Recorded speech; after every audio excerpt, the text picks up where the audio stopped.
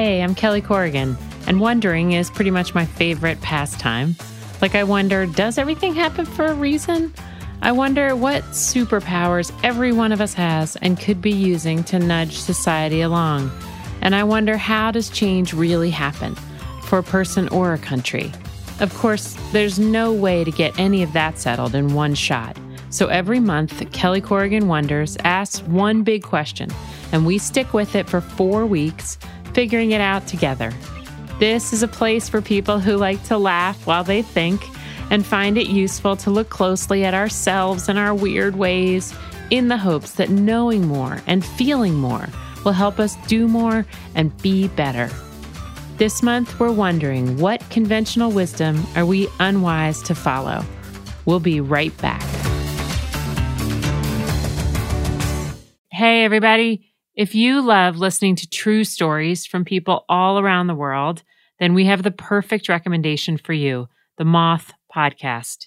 Each episode features people from Moth events around the globe, sharing diverse and honest stories of love, resilience, change, heartbreak, chance encounters, unbelievable calamities, and everything in between. Episodes drop weekly. Find the Moth Podcast on Spotify, Apple, Amazon Music, or wherever you listen to podcasts.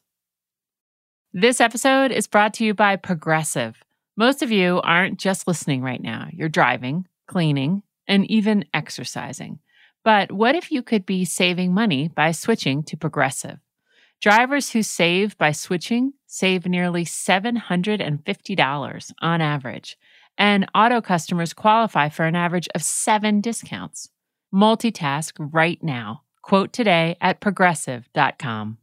Progressive Casualty Insurance Company and Affiliates national average 12-month savings of $744 by new customers surveyed who saved with Progressive between June 2022 and May 2023. Potential savings will vary. Discounts not available in all states and situations.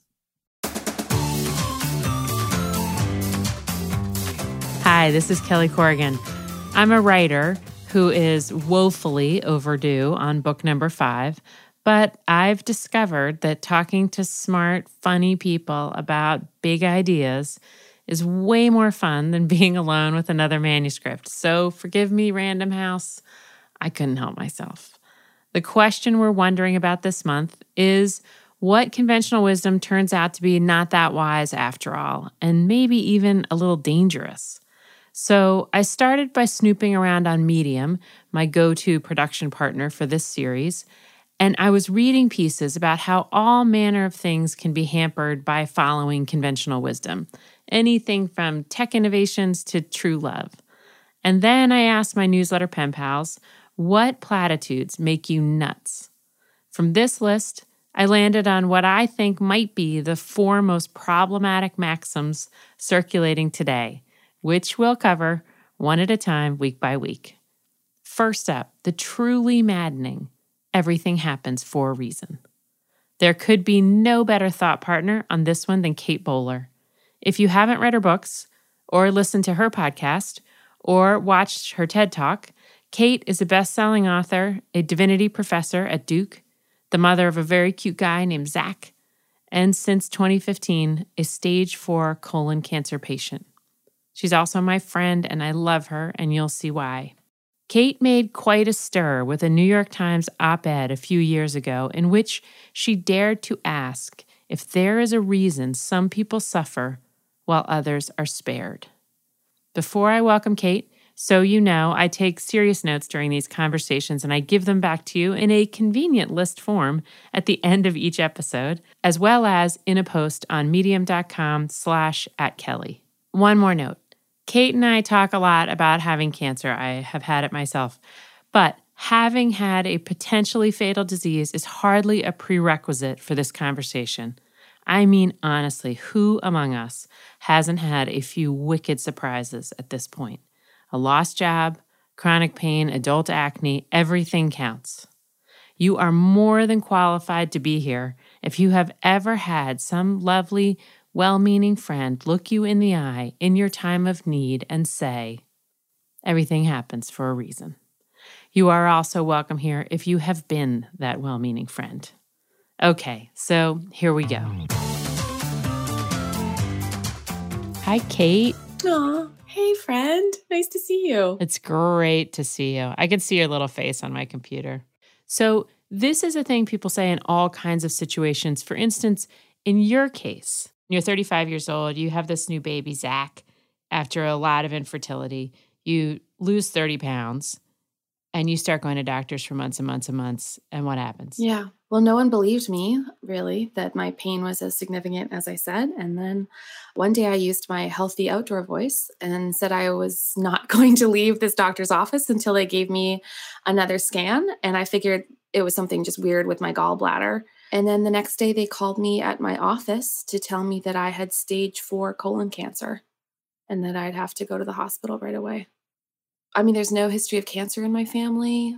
I don't really think I had any familiarity with it. Honestly, it was like a meteor in my life. It blew everything up. And this was about 4 or 5 years ago? It was 4 years ago. And how are you doing right now? I always think of my health as like, if you ever go into a park and you see the Smokey the Bear threat level with green, yellow, orange, red. And I used to be red all the time. You know, they thought I would die that first year.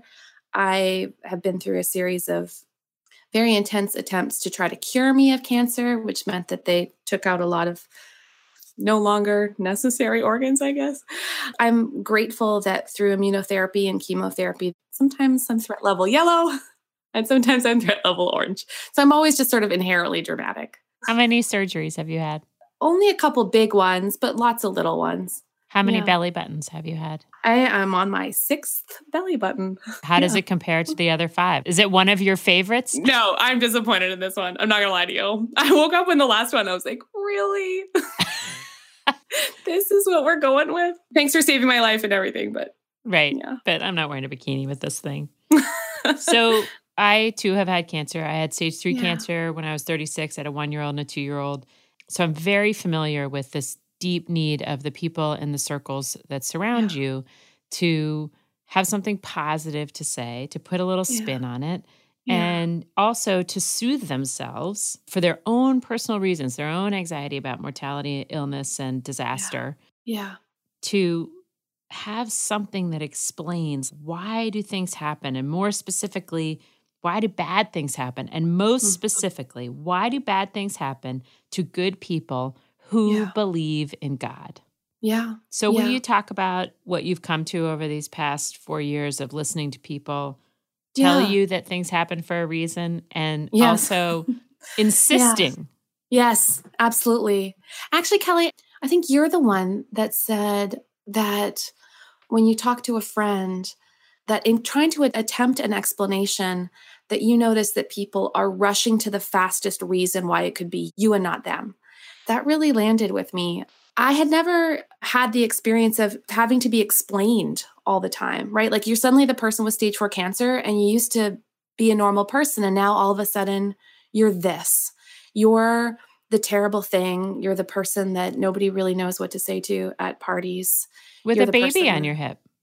Yeah. It's just too sad. I think we have these cultural scripts that make it harder and harder for people with really significant and often chronic problems to have the language to help people live in reality with us, because there's too many reasons not to. You know, I had colon cancer, and so it must be something I ate. And so then desperate attempts to like feed me kale or find me essential oils from somebody's cousin's very thriving business.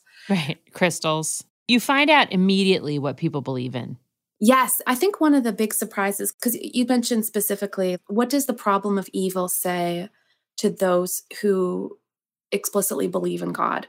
And it is certainly one of the great challenges of faith to say, God, if you are good and also you are fair and you are powerful, how could you possibly let this happen to me? How could you let this happen to anybody? Right. Isn't that enough? Isn't that like the big 3? Yeah. Are you not powerful enough? Do you not love me enough? If you really love me, why would you see me in this much pain, losing everything?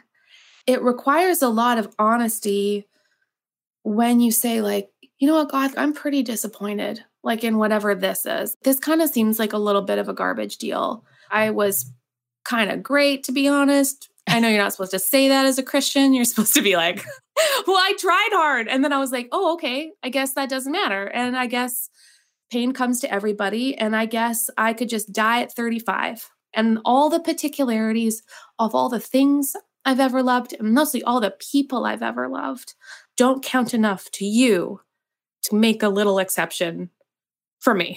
And Right. I feel like I could picture you holding Zach up and saying, hello.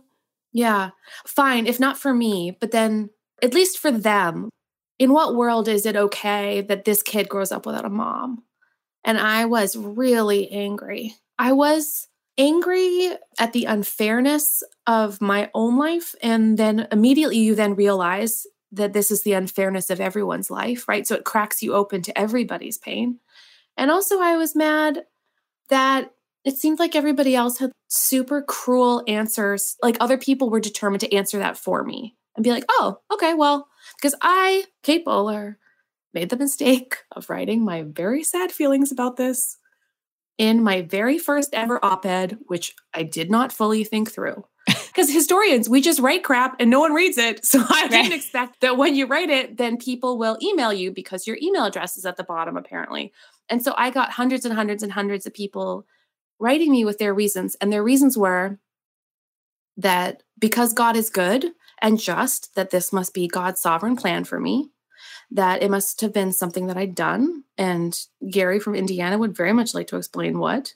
There was a lot from atheists and more insistent agnostics about how I live in an uncaring universe and that I am delusional and it is their job to dissuade me of beliefs that might bring me comfort. And a lot from very new agey thoughts have power, believe and you will achieve. It's the entire self-help and wellness industry. A total bee in my butt is The Secret. That book, The Secret. It just makes me crazy. It sold 19 million copies. And it was really heralded as like, if you just believe this, you can incubate your own life just thinking it, just thinking. And I was thinking about my friend who was single, and I was thinking about my friend who went through infertility for 7 years and was never able to have a baby. And it's like, what are you talking about? You wouldn't say that to their face. You wouldn't look at them and say, just think harder, just incubate faster. Yeah. Let's take a short break and we'll be right back with Kate Bowler and our deconstruction of the iconic phrase, everything happens for a reason.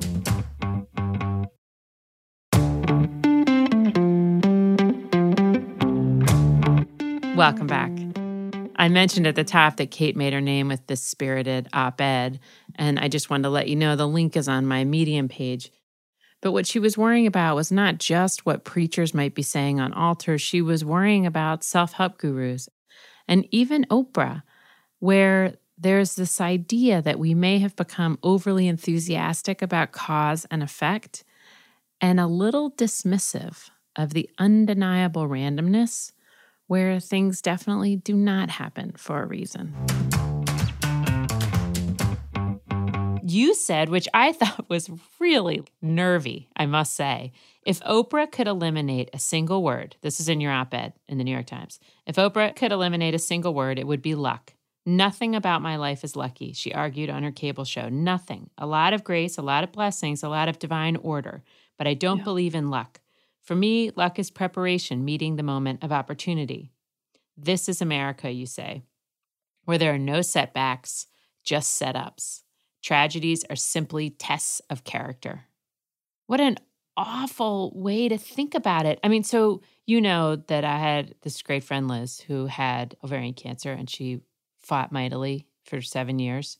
Yeah. At the time, and I'm sure you do these all the time, I'm sure we've done the same events, I got asked a ton to go and give speeches at cancer-related events. Mm-hmm. And many times the person who was driving me around town would say something that I'm sure was intended to be a sweet kind of complimentary remark like, well, I'll tell you, you must have had a lot of people praying for you. Mm-hmm. And I'd think, well, I've been praying for my friend Liz forever. And I just eulogized her in front of her 8-year-old and her 10-year-old and her 12-year-old. Yeah. In front of 700 people. So I'm not sure that's the difference.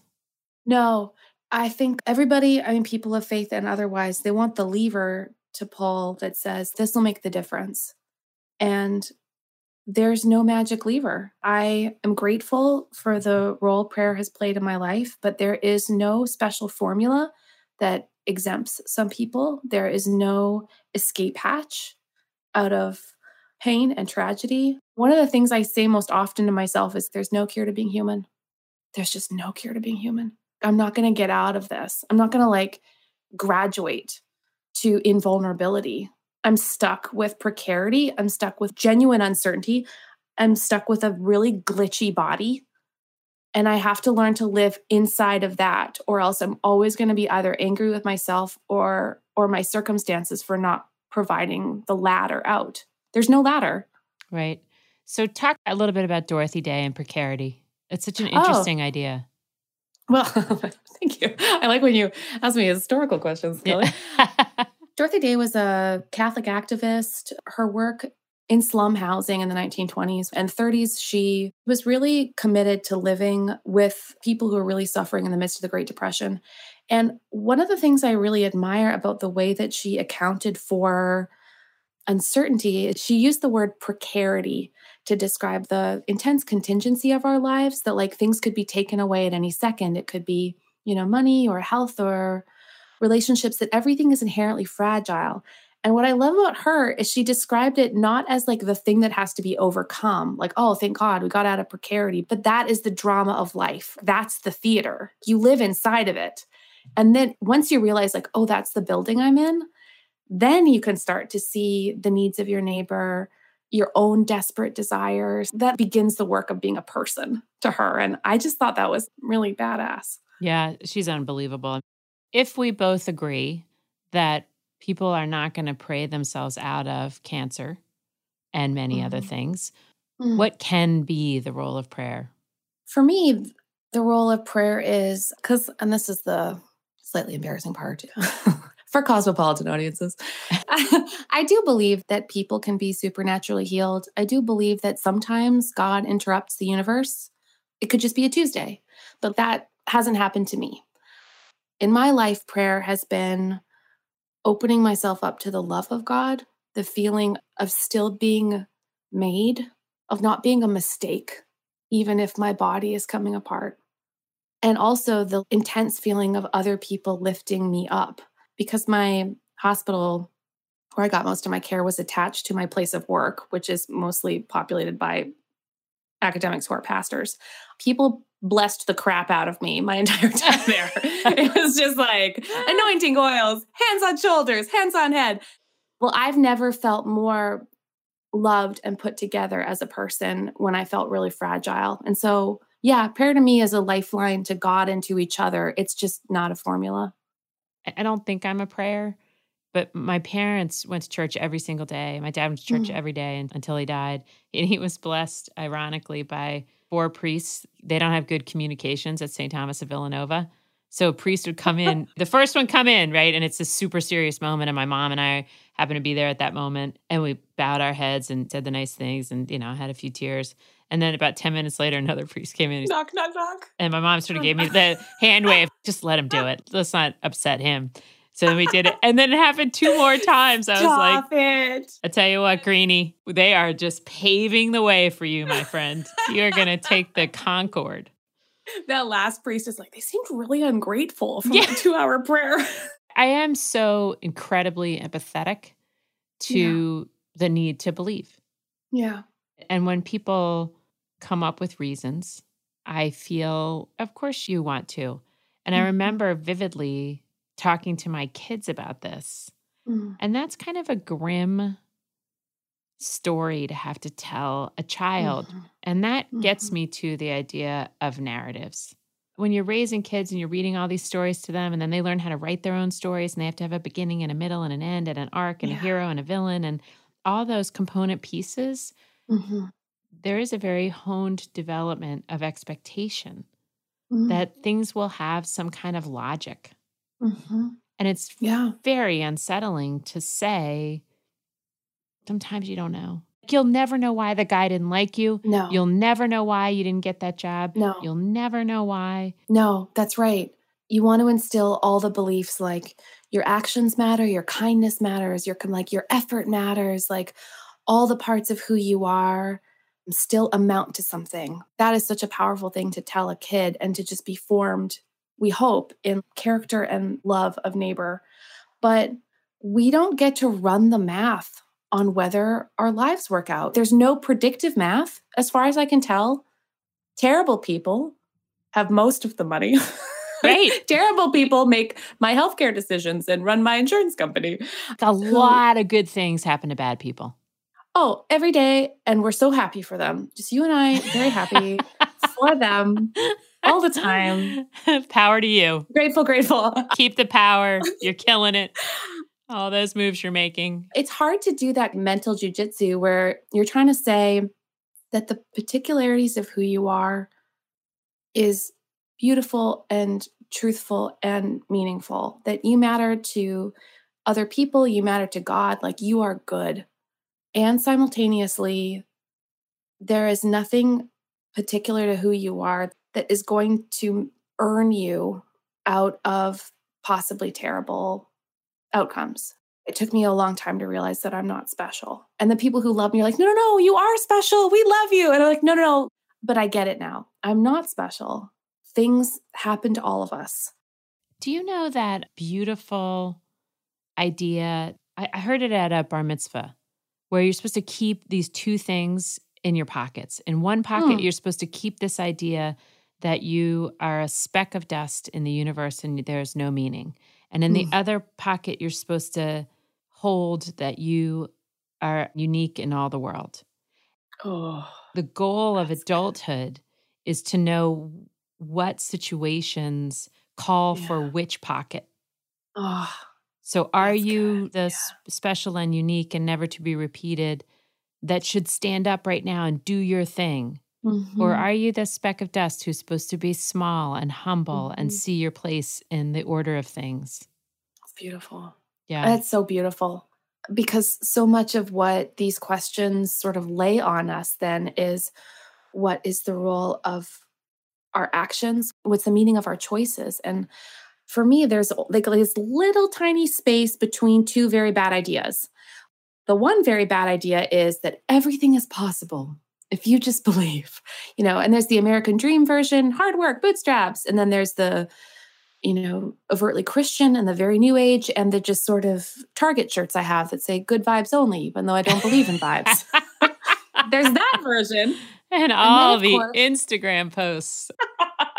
And then there's the nothing is possible, which is exhausting and hopeless and fatalistic, and ultimately doesn't leave us. It just decides we don't have a future. And it's not true. No, they're both very bad ideas. But trying to really find that little space in between, that seems like there's a lot of wisdom there. What is between everything is possible and nothing is possible? And I end up settling more on like, okay, then, well, what is possible today? And like finding that the language of limited agency is more helpful to me than either invincibility or lying down on the train tracks. Yeah. It's interesting. I mean, it goes to your relationship with yourself in some ways. Like I gave a graduation speech once where it was the number one thing I think you're going to need to develop over the course of college is you're going to have to get into a really honest conversation with yourself. Only you know how hard you worked for the grades you got. Only you know if you flirted with your buddy's girlfriend. Only you know if you puked when you got home. Only you know if you hide in the bushes in Fortnite. You can get away with tons of lying in life. Yeah. I bet 80% of lies go undetected. You can like let everybody else do the work in your job or on your school project. Good things happen to bad people. Like you can advance in the world and you can be applauded and rewarded. Yeah. But like your little insides are like crumbling up and dying because you know that everybody's responding to you in a way that is unearned. And I think that must feel so bad. And you must feel so insecure because what you're saying is if you knew what an I was, you'd hate me. Yeah. I think our culture of endless perfectibility is exhausting. It doesn't leave people any room to either fail or grow or change. I think our very gross, performative, endless Instagram theology is that things are always being lit by a ring light and, and that we're never preparing for a colonoscopy and all that entails. I do think it's really hard work figuring out what genuine vulnerability looks like and not just performative vulnerability. Right, which is everywhere. Okay. People's confessions include, and I was super nervous when I was backstage at Oprah. I'm like, no, not a confession, not a confession. Yeah, it doesn't count. Sorry. It's so deeply Canadian to be like, if we're anything, we're humble. It's like the common wisdom that you're not supposed to buy the nicest house on the block. Oh, yeah. That it's a bad investment. The truth is, people who live in proximity to wealth are more unhappy than those who live among sameness. It's the silver medalist thing. Go on. There's no medalist who's more unhappy. Because the bronze medalist is like, I can't believe I got to the podium. Oh. And the gold medalist is the gold medalist. And the silver medalist just missed. Yes. And that's torture. So back to narrative, the thing that's cool about it is that once you decide that there is this kind of magnetic pull toward these kinds of stories that resolve in neat and logical ways, then you see that actually one of the only areas of your control is how you tell the story to yourself. Mm-hmm. There's a distinction, I guess, that I want to make between discovering the reason for something and deciding the meaning of something. Yeah, I became the holder of so many people's reasons for why it was happening. And some reasons seemed to be much more meaningful than others. So some people just took on the self-blame. Some people were, positive it was part of a redeeming plan that either God had for them or they just had to think or believe more. A lot of people just performed optimism until the day they died. Which is such a burden. That the burden of positivity. It shifts the weight of reality onto the people around the sufferer, who then have to grapple with the distinction between what's actually happening and the way the story is being told. And that's exhausting for everybody and makes for, I don't mean this tritely, makes for terrible funerals. Because if the point of storytelling is we all need a story we can live with, right? And that's why sometimes if we're dying, we lie about stuff. We say, no, everyone was great. You tell the version of the family that you need to tell. You tell the version of your relationships and what it meant to you. Some of the best lies we tell out of sheer love. And I'm still kind of into it. Mm-hmm. But I do think there's a huge distinction between an attempt to make meaning and a desire to create the architecture of lessons. The desire for lessons is so intense, and I am over it, but I'm not over meaning. I believe that there is truth and beauty and courage and delight to be found inside of an incomplete life. But don't make me lie and say that I'm grateful for this perspective or that I wouldn't change a thing or no regrets. All of those things force me back into lies, and I don't want to do it anymore. I remember so many people said to me, oh, this must have been such a great reset. What a great perspective builder. And I was like, I had great perspective. Yeah. I worked for United Way for 10 years. I took people to homeless shelters 5 days a week from their office at Citibank in the fancy high-rise, down the elevator, across the town, to listen to people scream and cry, to smell it, to see the food slopped out on the plate. I know exactly how lucky I am. I know my sheets are soft. I know my shower's hot. I love my husband. I can't believe I got to have children. I am utterly aware that I've won the lottery 15 times and in all the ways that matter. Yes. But it just made me crazy that there was this assumption that they must have been kind of bitchy. You know what you needed? You need a little chemotherapy, you. Absolutely. That'll teach you. Mm-hmm. Kelly, that is a gorgeous and true thing to say. Everything you just said, the toxic positivity, and also I think that the tyranny of gratitude, where people assume that if you're suffering, there was an insufficiency of gratitude on your part for what you had. And thank God you know that now. Right. The other thing that people asked me a lot was it in your family? And you mentioned already at the top that it wasn't in your family.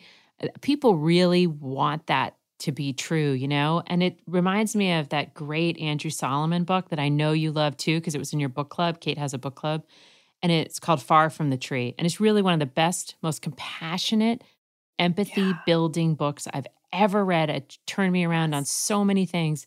And it's just these stories, really well researched stories. He's a beautiful writer about kids who are very unlike their parents. And then what people do with that difference, the way they explain it away or try to explain it. Yes, that's exactly right. And this emphasis on narrative, like, Kelly, I'm going to need your cancer to fit into a story I'm going to tell about you. Yes, give me your genetic. Yeah. I remember that counselor. I could feel how desperate she was. Yeah. It was just like, keep going on this family tree. Like, she was asking me, like, I'm a great uncle. I'm like, I don't even know. Like, maybe I had one. Maybe that's like something I'm half remembering. I don't know what he died of. But she was so desperate to get to a branch on that tree that she could circle with a red Sharpie and say, there it is. There it is. Right. Yeah, I think we are heat-seeking missiles for story like that. And even scientists. Yes. Even scientists are looking for a rationale. But the fact is that science is its own religion, and it has its own sets of beliefs that are upturned all the time. Because there, wasn't a compelling family history, and I'm always being scanned. And I have such a rare cancer cohort that there's not enough people like me. And so there's a really strange cruelty to the way that they need me to be a story that is actually just a data set. And I have begged people for the information that they have anecdotally about other people like me, and they won't give it to me because they're part of an explanation machine that has different sponsors and different beneficiaries, and it is not me. I have come to that realization in a hard way. It's so hard. Haven't you done some trials? Yeah. I used to think that clinical research meant that you were like really lucky that you were getting the new thing. It took me a while to realize that you're not on the superhighway anymore. You're on the side road, and you're not likely to be the primary beneficiary of what people learn. I remember with Liz that she didn't qualify for a bunch of different trials with her ovarian cancer. And what she meant by didn't qualify was she wasn't going to prove the right point. Yes. So it wasn't like, oh, maybe this could work for you. The agenda wasn't, let's see what we can do for Liz Lots. No. The agenda was, I've got an idea and I want to prove it out, and I need the right set of data that are attached to this patient. Yeah. Such that my thing will work, such that I can get the next round of funding or pass the next trial, et cetera. Yeah. Kelly, when you say that, immediately I need you to say, like with your 2-pocket thing, it does make you feel like dust. And so in that moment, you need the other pocket that says, you're one of a kind. I am unduplicatable. I am the particularity of my life. I am not nothing. It's really easy to feel swallowed up in a big data set where they tell a story and the story isn't you. And the particularity of who you hoped you would be is actually not going to count. Because we all audition, right? Like we all audition for that care. We show pictures of our kids. We try to make people care. But ultimately, that story is not about us. That is unbearable. Mm-hmm. I must have told every person who touched me. I have two daughters. And I just wanted every surgeon and every infusion center staffer and all the people that were touching me to know I'm very important to at least 2 people. I am indispensable in this story, and please don't take me out of it. Yeah. Oh. You're good at being a person, though, Kelly. You really are. You're better. I want to read something that I think is really interesting that you also had in your Times op-ed. A blessed is a loaded term because it blurs the distinction between 2 very different categories, gift and reward. It can be a term of pure gratitude. Thank you, God. I could not have secured this for myself. But it can also imply that it was deserved. Thank you, me, for being the kind of person who gets it right. It's a perfect world for an American society that says it believes the American dream is based on hard work and not luck. And then I remember my cousin Kathy, who lost her son, Aaron Zentgraf, in a car accident the summer after freshman year in college. Mm. And she said that she probably asked herself for 10 years, why did this happen? Right. Yeah. And she said she couldn't sleep through the night until she realized that it happened because it can. Like cars can flip on a slippery road on a rainy night in Charlottesville, Virginia. Like metal can pierce, glass can shatter. Like this happens. They're just bodies. They're just cars. Yeah. And that's the whole of it. That's the sum total of what happened. Like you're right, is this overly synthetic story starts to haunt us. What's the plot line? Where was this going? Because the thing that happened is so unbearable and so counter to all the other things. It's honestly, it's like there's two competing truths. The big one is that this was a beautiful life and it was supposed to go somewhere. That feels so true that we need a story that explains that. Then the other things have to equally be true, that we come apart all the time and that we live in contexts that are overwhelmed by factors and particularities we just can't control. And so it's hard to manage like the truth that we are both completely contingent and that we are like deep beating hearts whose love propels us into like a desire to tell the story that who we are will always be. Like my kid can't even sleep until he says, "Mom, I'm so lucky that you're my mom. Do you think anybody else loves us? Do you think anyone else has gorilla hearts that go, love, love, love, love, love, love?" And I was just like, buddy, there is not a world in which we can't love each other forever. Right? Stupid love. It makes it impossible for us to tell a different story. Yeah. How old is he now? 6? 6. How's he doing with COVID? Is he going crazy or is he all right? And are you weirdly grateful to just have it every day? I am just like learning so much about myself. I hate it. Well, that must be why this is happening. You are the reason the pandemic is happening, Kate. Kelly, I will not lie to you. I've run out of small joys. I'm sick of it. Honestly, I keep thinking if this were my last year, this would be the shittiest last year. Like there are all these people right now where this is their last everything. I know. And it's now the constraint of our lives. It shrinks the world of the very weakest. And that's just what breaks my heart. Like my dad died. We were alone in the room. It was like 8:00 on a Tuesday night. And I mean, I'm sure it's the most significant moment of my life. And the idea that people were robbed of that moment is just unthinkable to me. Yeah. For both parties. That's right. And there's no goddamn reason for it. No. So there are non-life and death circumstances where people also want to defer to everything happens for a reason, which I am sort of feeling more and more over the course of this conversation that it's deeply understandable laziness. Yes. You know what I mean? I could totally empathize with the desire to say something, but it is sort of really simplistic. But if you think about people getting a divorce and then falling in love again, or getting a job and then getting a better job, and all these narratives that might seem like they're reinforcing the idea or proving that things happen for a reason. Do you think there's ever a harmless case where people could say that? Or do you think it's always sort of forcing a narrative? Yeah. I love to hear when people want to say, it led me to this. Look how this terrible thing cracked open something beautiful. That's a lovely place to get to in the story. The problem is that it forces us to pretend that nothing was lost, like actually lost, right? Those stories work when they amount to something. But sometimes math, she said, having done very poorly in math class in high school. Another thing I love about you. You can have lost a great deal and gained it in a completely different area. There's no way in which this equals that. And so when people say everything happens for a reason to mean it's so much better now, I would trade this for that.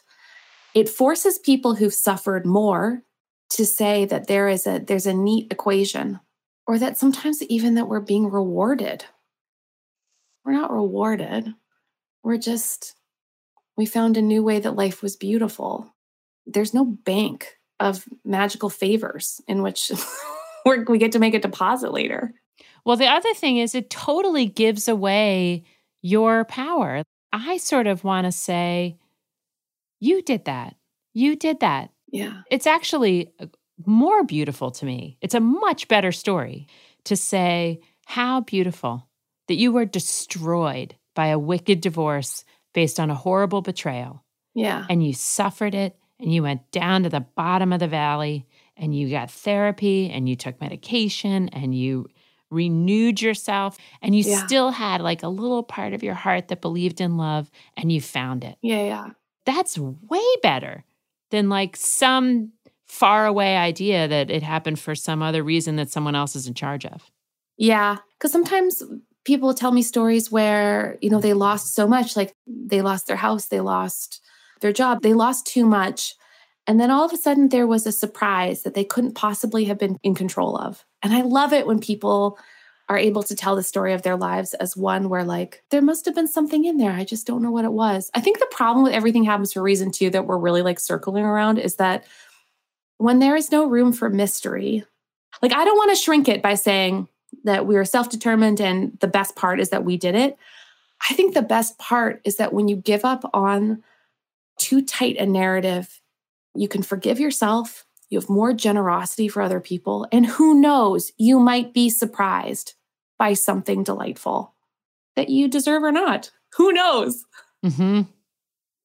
I always say about my dad that he could look at a junkyard and find the one butterfly.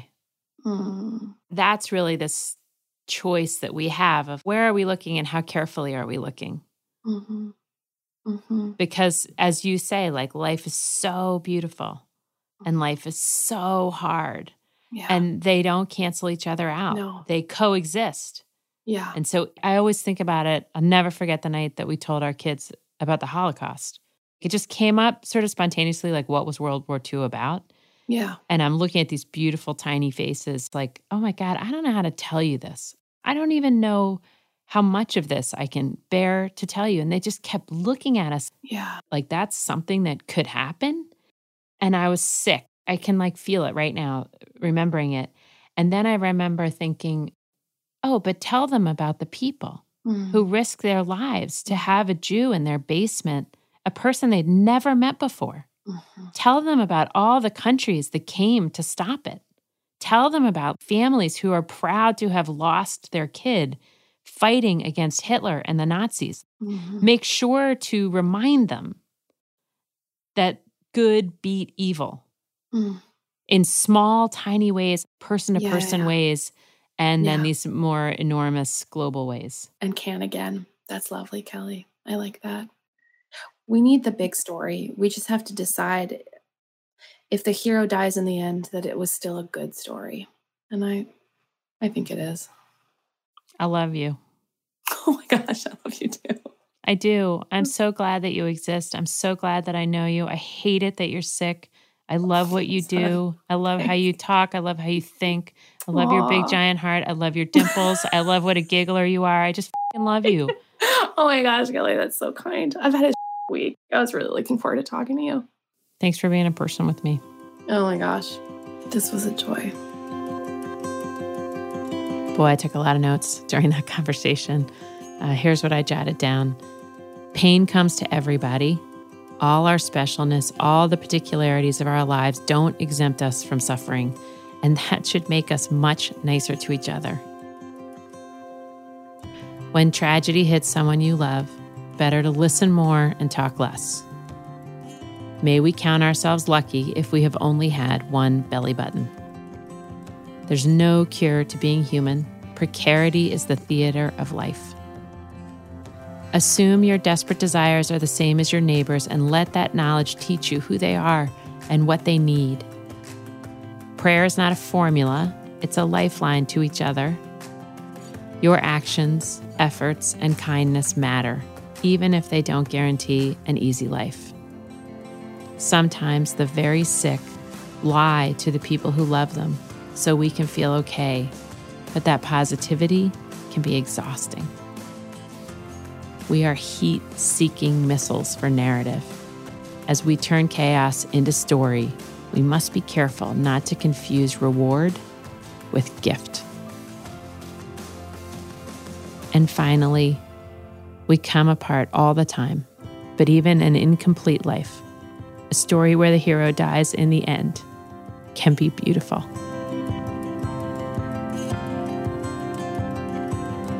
That's it for today. Next week with Nadia Bolz-Weber, we'll take on Never Give Up. I want to thank Kate Bowler, Medium, for production support. I want to thank my co-producer, Susan George, and our sound hero, Dean Kateri. Most of all, I want to thank you for wondering with me. Until next time, I'll see you online. Medium.com/@Kelly. Hey, I have a quick favor to ask. We are conducting a survey to get to know you, our audience, better. It won't take long, and it's easy to find. Visit survey.prx.org/Kelly. That's survey.prx.org/Kelly. Thank you.